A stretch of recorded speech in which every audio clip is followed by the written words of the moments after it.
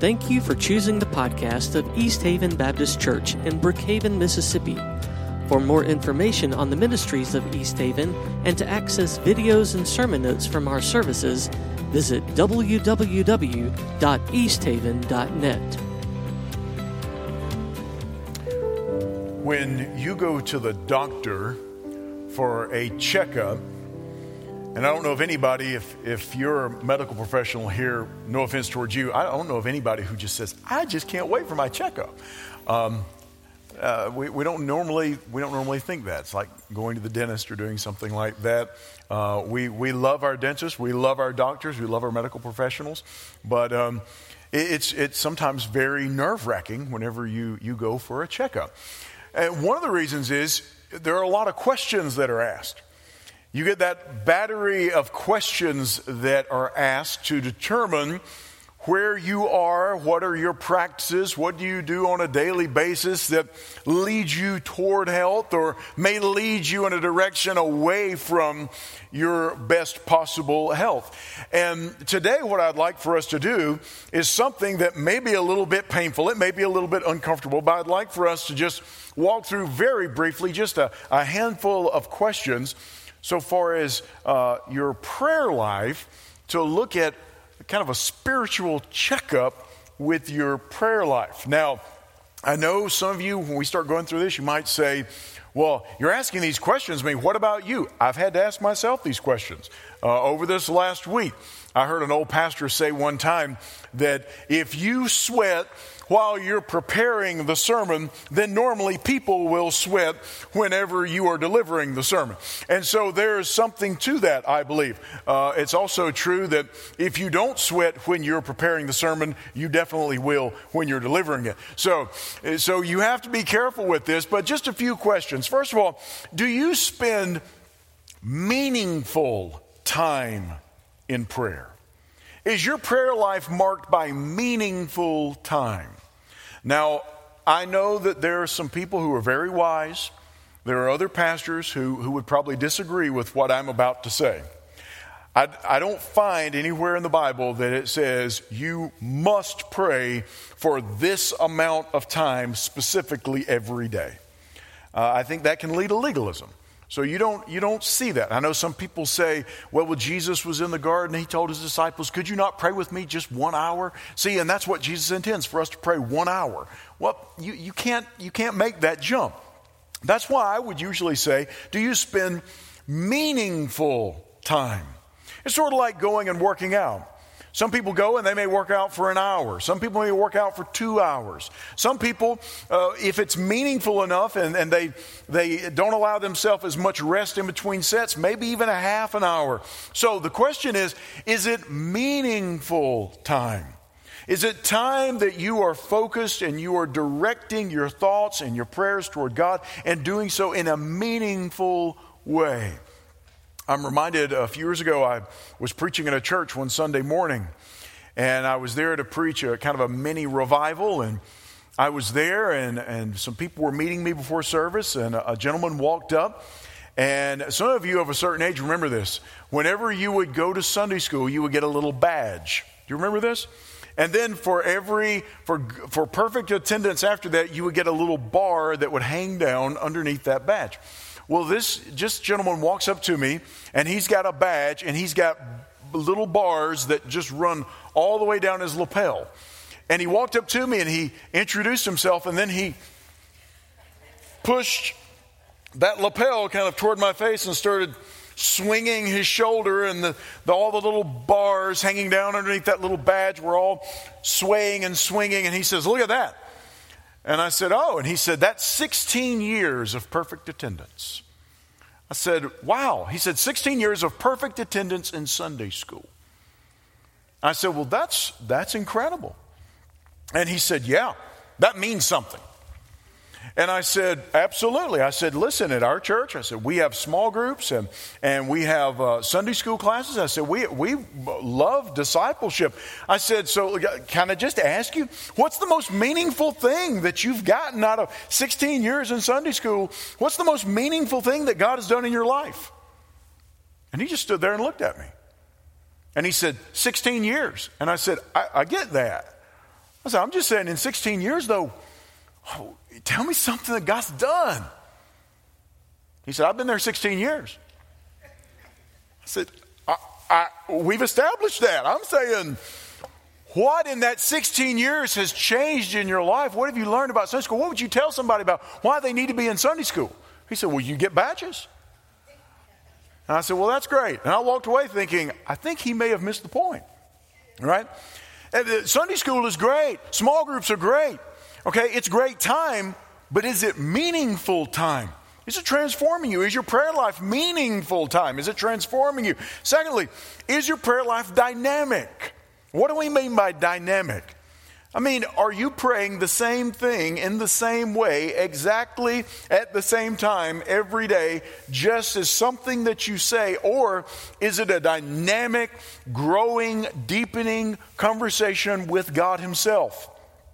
It's like the young guy that went off to college and started calling his parents every week. He called his mom every week, same time, same day, called his mom, and he would say this: I need more money, I need it bad, send my love to my sisters and dad. Goodbye. And hang up. That's all he did.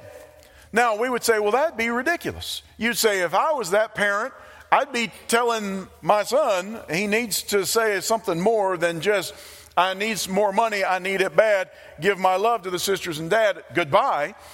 But that's exactly what so often we do with God. We go before God, we say the same stuff, we pray for exactly the same stuff, and then we tag on a little, thanks for this, thanks for that, amen, and then we're out of there. But is your prayer life dynamic? Is it a meaningful time, but is it dynamic? Next question for our spiritual checkup on prayer: how do you spend that prayer time? Now, I know some people use the term ACTS, A-C-T-S, and that's an acronym. Adoration, where we adore God, we give God praise. Confession, that's the C. Thanksgiving, that's the T. And then supplication, that is, we're asking for things. Sometimes people use the acronym PRAY, P-R-A-Y, where we P, praise God, R, we repent, A is where we ask, and then the Y is for yield. We surrender to God's leading and God's guidance. As we've been walking through this 21 days of prayer that we've been engaged in, if you've been reading the emails over the last few days, we're kind of in this confession mode, and we will be for a couple of more days. And I know it's a very uncomfortable thing. It was uncomfortable for me to actually write out some of those things. And if you've noticed, I'm taking those from Dr. Gregory Frizzell's book.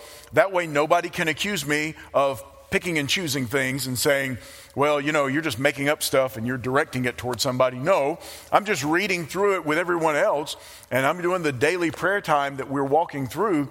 And as I'm reading through these things, God's been convicting me of things.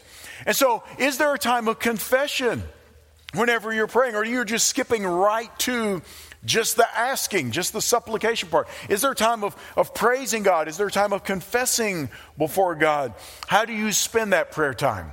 And then the final thing, and that segues into what we're talking about today, when you get to that point in your prayer, in that daily prayer time when you're asking God, you're making requests to God. And I'm not asking you to write this down or actually verbalize it, but just think, how many of those things are physical in nature and temporal in nature? Illness, praying for illness, praying that people will get well, praying for job situations, praying for these things. And how many of those things are spiritual in nature? Because I really don't believe that most of us have a problem with making our requests be made known to God about physical issues, about temporal issues. And those are good. We should pray for those. We pray for people to get better. We pray for job situations. We pray for family conflict. We pray for all of these things. We pray that God would show up and move and work in those situations. But I don't believe that for most of us, I don't believe that a lack of praying for physical things may be one of the areas that we need to look at. However, the idea of praying for spiritual things can sometimes seem very foreign to us. And we'll say something like, oh, well, I believe, we pray that God will work and God will help these missionaries and God will save these people. Amen. Okay, but what are we praying spiritually for ourselves? And so today, as part of this continuation of this spiritual checkup, I want us to look at one of Paul's prayers in Ephesians chapter 1. Because you find that in Ephesians chapter 1, there's a beautiful prayer of Paul.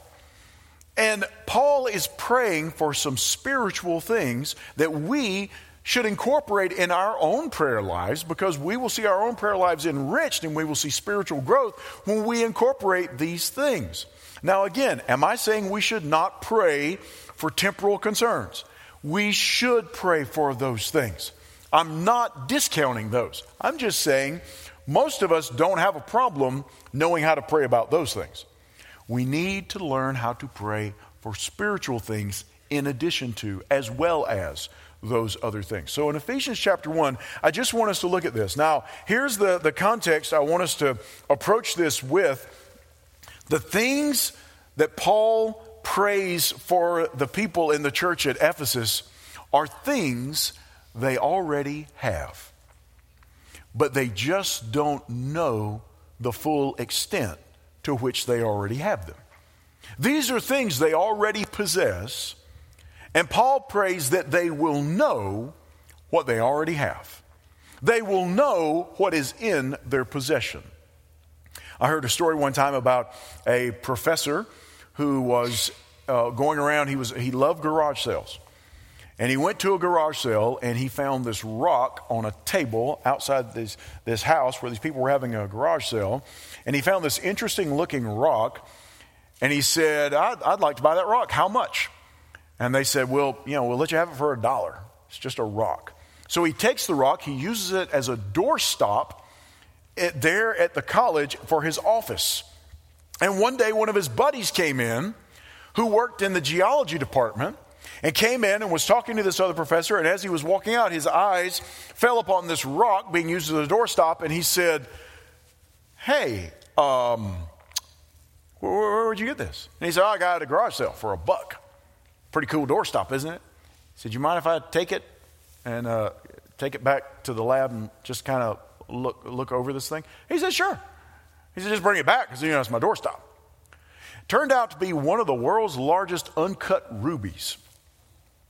Sold for $1 at a garage sale and then being used as a doorstop in a guy's office. He didn't know what he had. He had incredible riches. He had an incredible thing there in his presence, but he didn't understand it. He didn't know. So in the same way, Paul takes certain spiritual blessings and certain spiritual treasures, and he tells the church at Ephesus, I just want you to understand exactly what you have. So as Paul prays, so too we should pray. First of all, we should pray to know the hope of our calling. The hope of our calling. Look at verse 15. For this reason, because I have heard of your faith in the Lord Jesus and your love toward all the saints, I do not cease to give thanks for you, remembering you in my prayers. This is what Paul prays. That the God of our Lord Jesus Christ, the Father of glory, may give you the spirit of wisdom and of revelation in the knowledge of him, having the eyes of your hearts enlightened, and here it is, that you may know what is the hope to which he has called you. We need to know the hope of our calling. God has called us to a hope. And by the way, it starts out, it's the hope that is found in Christ alone. It's his hope, and he gives it to us. We find that's the pattern with all of these things. They belong to Christ first, and then he gives them to us. So Paul prays and says, I want your eyes to be open. I want you to have the spirit of understanding, the spirit of knowledge, this understanding, this wisdom to know what God has already given to you, what's already in your possession. The ruby that you may be using as a doorstop, it's there. All you have to do is understand the fullness to which you've been given these things. So he prays that they would know the hope of their calling. We should pray that we would know the hope of our calling. Now, you've heard me define my working definition, at least, of hope numerous times. We say hope, what we're talking about is a confident and favorable expectation of a future reality. That's hope. It's a confident and favorable expectation of a future reality. It's not here yet. It hasn't occurred yet. It's not here in all of its splendor yet. It's a future reality, but we operate with a confident and favorable expectation. We know because God said so. We know it will come to pass. We know it will happen. We know it will be ultimately ours in all of its fullness. That's what we mean when we talk about the word hope. It's not wishful thinking. It's not, based on my best guess. No. Biblical hope, there's no uncertainty with that. It's confident, it's favorable, and it's an expectation of a future reality. And Paul says to the church at Ephesians, I am praying that you would know the hope of your calling, that Jesus called you to himself. And I pray that you would know that confident and favorable expectation of that reality to which he has called you. Notice that call, his hope, that is an act of grace by God. That's what we find in 1 Peter chapter 1, verse 3. Blessed be the God and Father of our Lord Jesus Christ, according to his great mercy, which he has caused us to be born again to a living hope through the resurrection of Jesus Christ from the dead. Because of his great mercy, because of his great love, because of his great grace, God has caused us to be born again, to be born anew to a living hope. Not a dead hope, not a past hope, no. But it's an act of grace that points us toward the incredible hope, the reality, that future reality that is found in Christ. And he prays, I pray that you know that. Why would he want them to know about this past act of God's grace in showing them or calling them and showing them that great grace by giving them that hope? Because when you understand these things, it's not just looking back at what God has done. It's an understanding that because of these spiritual realities, God has changed our identity. And not only has he changed our identity, he's changed the way, because we're different people than we were, it changes the way that we live right now. Listen to 1 John chapter 3, verse 1. See what kind of love the Father has given to us, that we should be called children of God. And so we are. The reason why the world does not know us is that it did not know him. Beloved, we are God's children now. And what we will be has not yet appeared, but we know that when he appears, we shall be like him, because we shall see him as he is. And look at verse 3. And everyone who thus hopes in him purifies himself as he is pure. Because we've been given new life because of the grace of God, because we now have this hope, we recognize this is not it. And so therefore, in the here and now, we strive to live pure lives because he is pure, and we know that one day we will face him. I've heard people tell me from time to time, they'll say something like this. Well, when I am with Jesus, he is going to make me perfect, then it seems foolish for me to strive for purity right here, right now, because I'm never going to reach it right here, right now. And if I can't reach it right here, right now, I don't know why I need to be working on it right here, right now. Because at the end of it all, God's going to change me and make me perfect, and he's going to make up all that lost ground. So why should I even bother? Well, there's a major problem with that. Because by saying that, what you're saying is, I don't see that there's any connection between the purity of my heart and the purity of my life and me being able to have more perfect union and communion with God. What you're saying is, I don't see that impurity actually impacts the way that I communicate with God or he communicates with me. But the Bible is clear, it does. Can I just tell you, I want to know God as well as I possibly can right here, right now. I want to be as close to him as possible right here, right now. I want, even though I know it's going to be a vast change, But my heart cry is, my heart is that when that day comes, that transition is as seamless as it possibly can be. And I pray the same for all of us.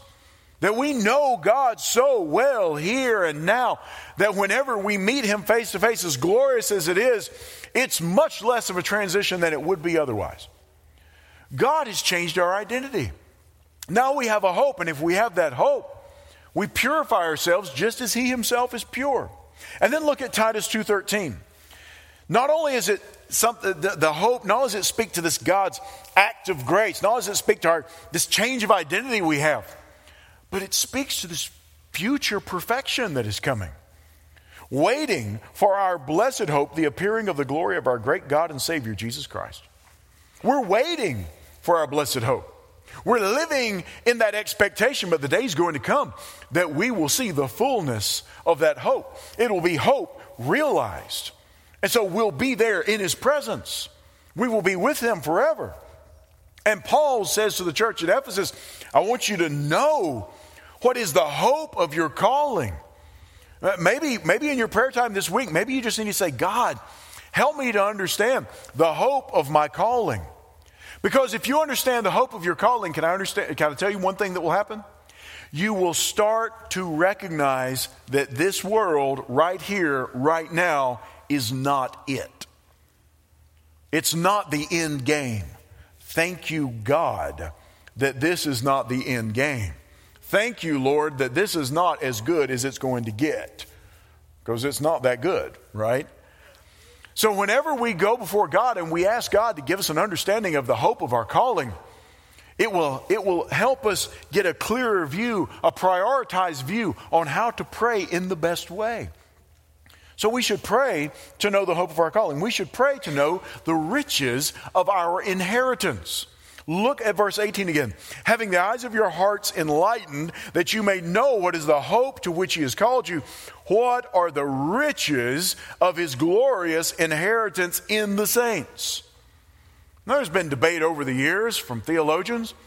What's he talking about there? Is he talking about His inheritance because He inherits us, or is he talking about our inheritance in that we inherit Him? Here would be my answer to that. Yes. Yes. Jesus gets us and we get Jesus. And all the way around, that's all right. So, but I want us to focus on the aspect of this, the inheritance that we're receiving from Him. It is His inheritance that we receive. That's a mind-blowing thing in and of itself. That we receive the riches of the inheritance from Him. How? Same way as we talk about the hope. It's an act of grace from God. Look at Colossians 1:12. Giving thanks to the Father who has qualified you to share in the inheritance of the saints in light. He's qualified you. It's become official. If you are a follower of Christ, you have an inheritance in Christ. Not only is that inheritance in Christ, that inheritance is Christ. That inheritance is Christ. That inheritance is everything that Christ has, short of being deity. We will not become gods ourselves. That is not what the Bible teaches. But we get all the riches of Jesus. All the blessings. We get them. Why? Because we are now in God's family. Think on that for a moment.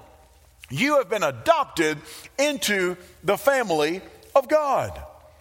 You realize that there is a family of God spread throughout the world, through all generations, the church throughout all the generations, which means this. Listen, here's the reality. That means you have more in common of eternal importance with a person who is living half a world away, somewhere in some foreign country, in a foreign village, who believes in Christ, who's a follower of Christ. You are brothers and sisters with that person, and you have more in common with them that lasts for eternity than you do one of your own family members who does not know Christ. That's the reality. Oh, but wait, they're flesh and blood. I understand that. But flesh and blood do not inherit the kingdom. What inherits the kingdom is to be a part of the body of Christ, which means we have more in common with a fellow brother or sister in Christ who's on the other side of the world than we do somebody who's living in our own house who is without Christ. Because we've been adopted into the family. We have this inheritance that comes from being co-heirs with Jesus. Listen to Romans chapter 8, verse 16. The Spirit himself bears witness with our spirit that we are children of God. And if children, then heirs. Heirs of God and fellow heirs with Christ, provided we suffer with him in order that we may also be glorified with him. We are heirs of God and co-heirs with Christ. We've been brought into the family of God. Some of you know, for about a decade, I taught in different schools, but for a large portion of that, I taught in a school up in East Tennessee, and we had a very large international population at that school. At one point in time, there were 19 different countries represented among the faculty, staff, and student body there at the school. We always said that in this case, the nations have come to us. And so we were able to share Christ, and many of them received Christ and went back to their home countries and let people know about Jesus and the hope that's found in him. And I remember there was a young man who came to one of my classes, and I was talking to him, and a little while later, one of the dorm deans came over to me, and she said, "Did you meet Rene?" What was his name? "Did you meet Rene?" And spelled in that French way. And I said, yes. And he was from this country in Africa. And she said, "Did you know that his dad is the king of that country?" And I said, okay. And she said, "No, get this. We are teaching a crown prince." And I said, "God is my father. Jesus is my brother. It ain't no big deal for me to teach a human prince." I mean, he's still got to do homework, right? I mean, that's just it. And she said, "Well, you just have to go ahead and ruin everything, don't you?" I said, "No, I'm just saying the reality of it is we are part of a royal family that is eternal. And that's not cause to boast and swagger and look down on anybody. No, it's an act of grace. But it's changed our identity. And because of that, we can say, God, I want to know what are the riches of the inheritance in the saints. I want to know what are the riches of the inheritance of being a part of the royal family of heaven. That's what he says.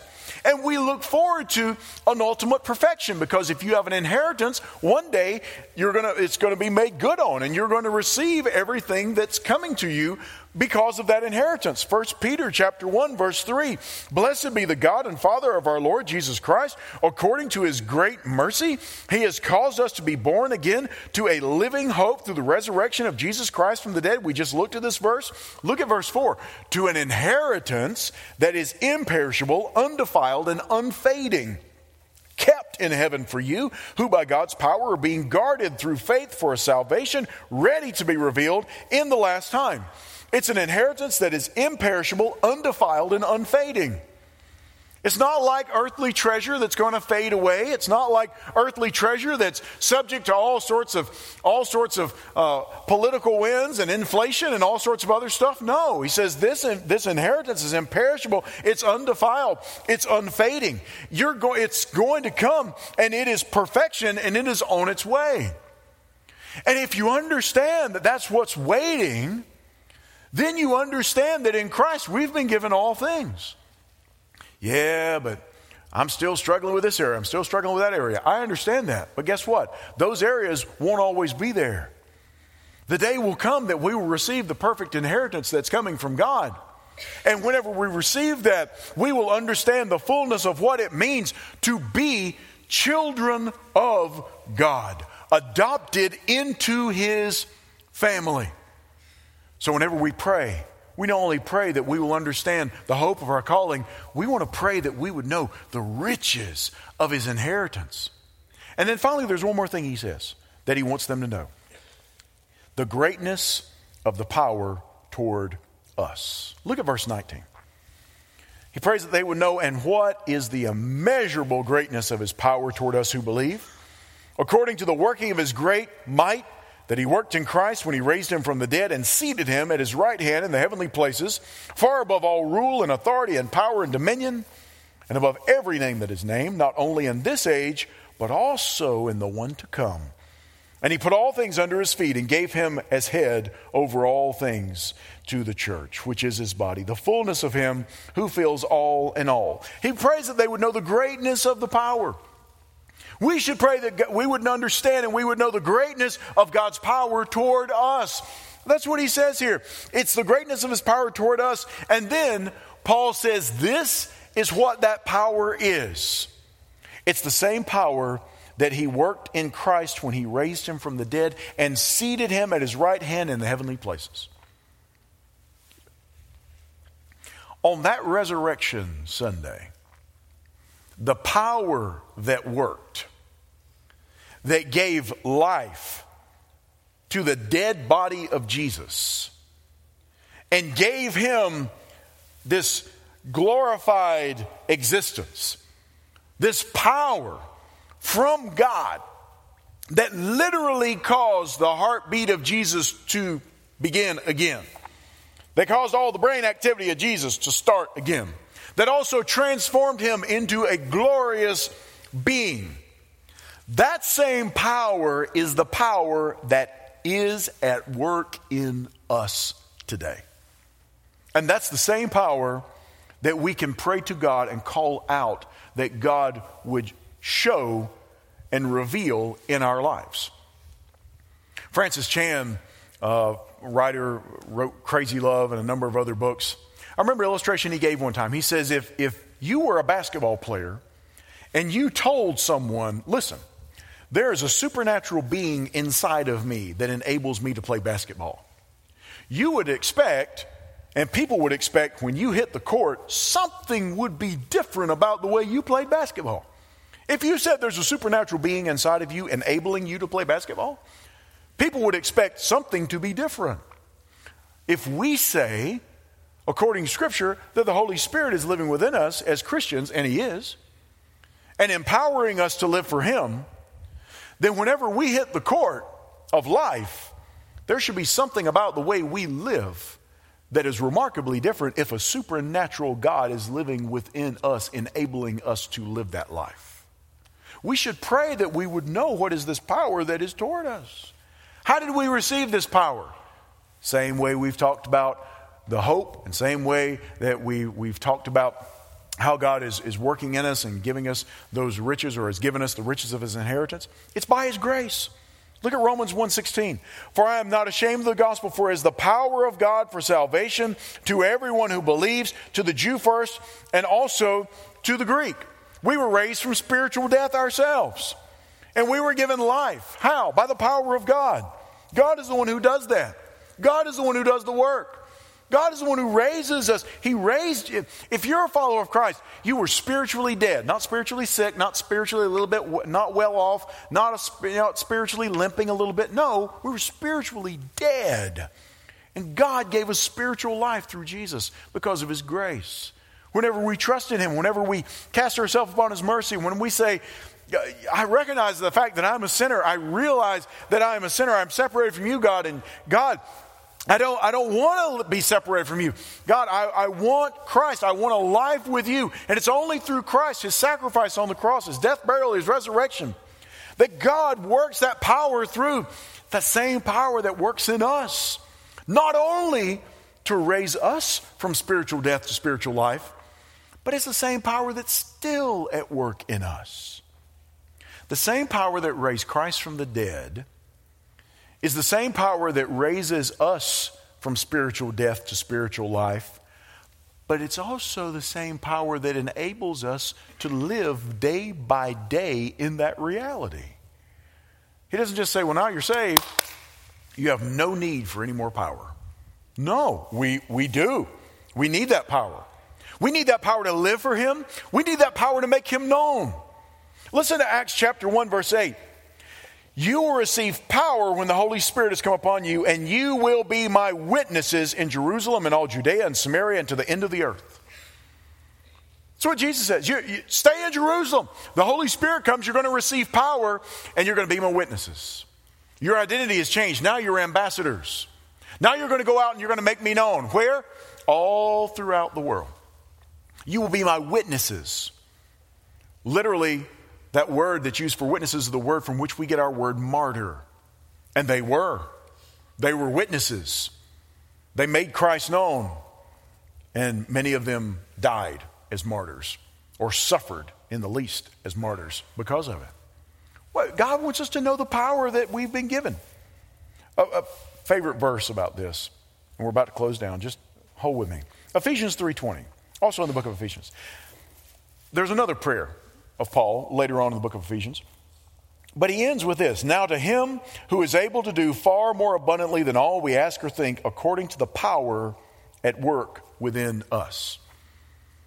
New King James says, who is able to do exceedingly abundantly above all that we ask or think. The idea is there's the boundary, and God goes beyond that. But not just beyond that, he goes beyond the beyond. And then he goes beyond the beyond, and then past that, even more. Paul just stacks words atop each other to try to convey to the church at Ephesus just how incredible this power is. He's already mentioned back in Ephesians chapter 1 that it is immeasurable, this immeasurable power that he has been showing us, the immeasurable greatness. You realize that power is at work in you? If you truly believed, if I truly believed that God's power in me is exceedingly abundantly above all that I can ask, all that I can pray, and all that I can think, I want to know. I want to know that power. I want to know it more clearly. I want to pray to God and say, God, show me the power that you've already given me. So many times we live what we feel are powerless lives. If you're a child of God, you're not living a powerless life. You have a life of power. You have power that is accessible, but we need to understand the full extent to which we have that power. That the same power at work in us is the same power that raised Jesus from the dead. It's the same power that gave us spiritual life. You know a question I ask myself a lot of times? I'll just ask myself, given a given situation, I'll just ask, if I were thinking like and living like a being who has been given this power, who is going to live for all eternity, would I really be in such turmoil over this little thing that has happened?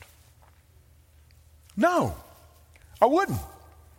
If I backed up and said, okay, God, you've given me new life in Christ. I'm going to live for eternity.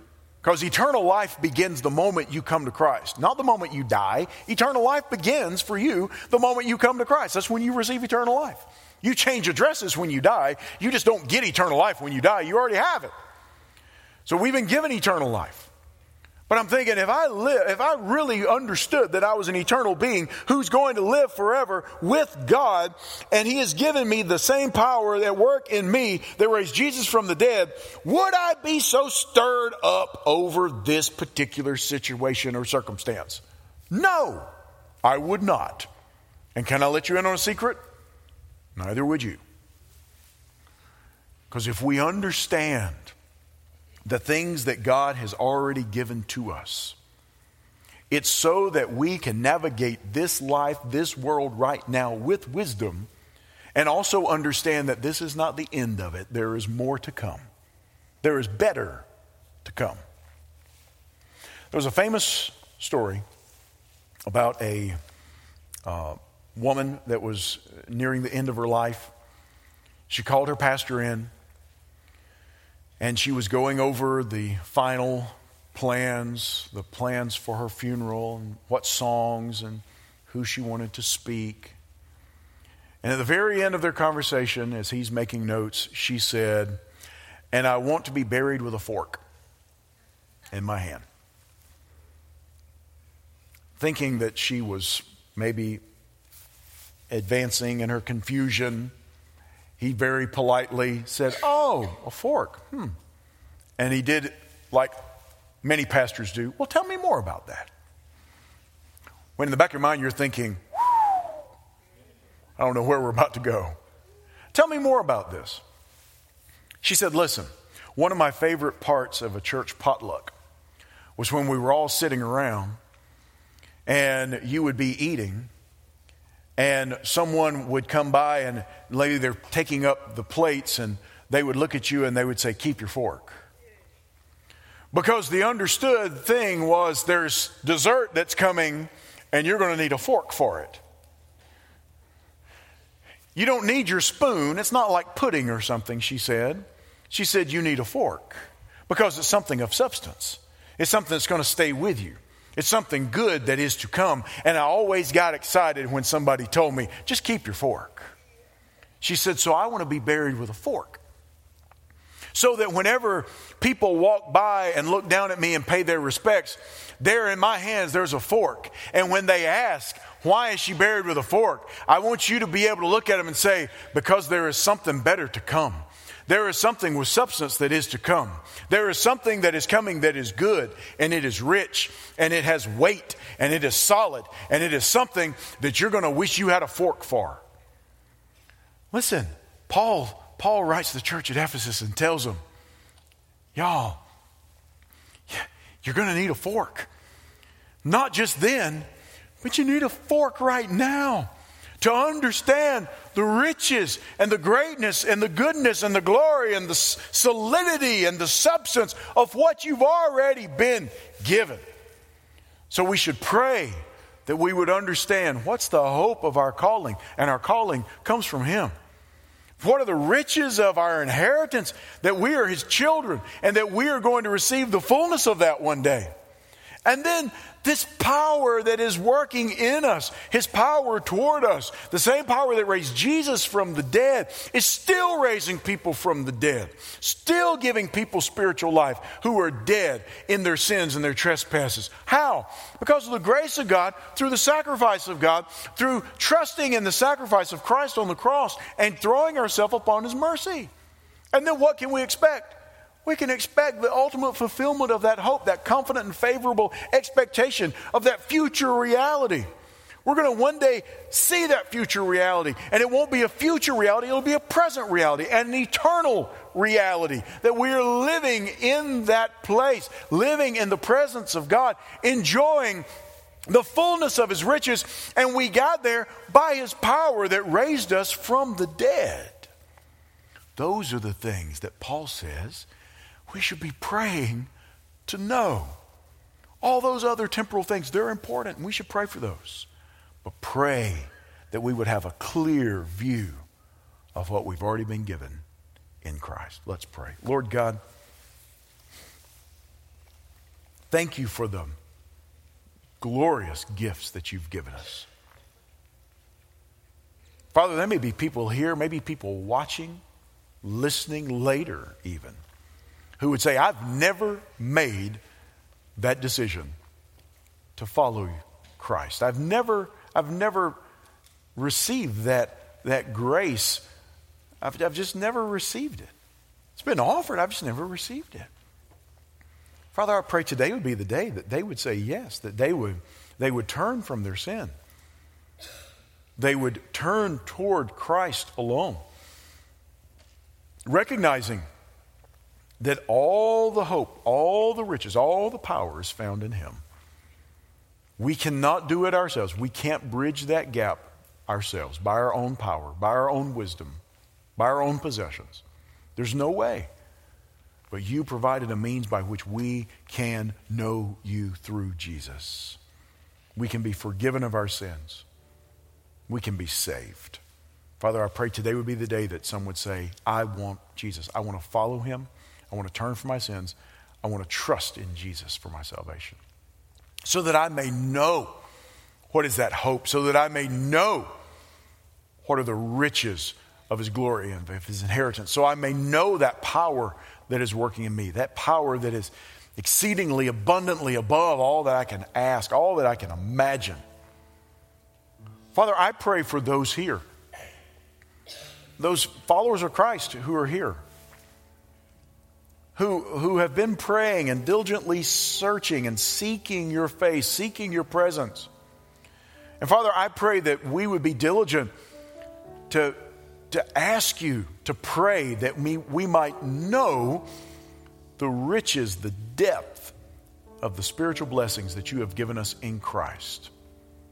may those transform us more and more into His likeness so that we'll be more like Jesus and less like who we once were. Father, we're thankful for new life in Christ. We're thankful for the inheritance that is found by being a part of your family. We give you thanks that we're looking forward to a blessed hope that will be revealed when Jesus returns. And as of now, we wait expectantly and confidently for that day.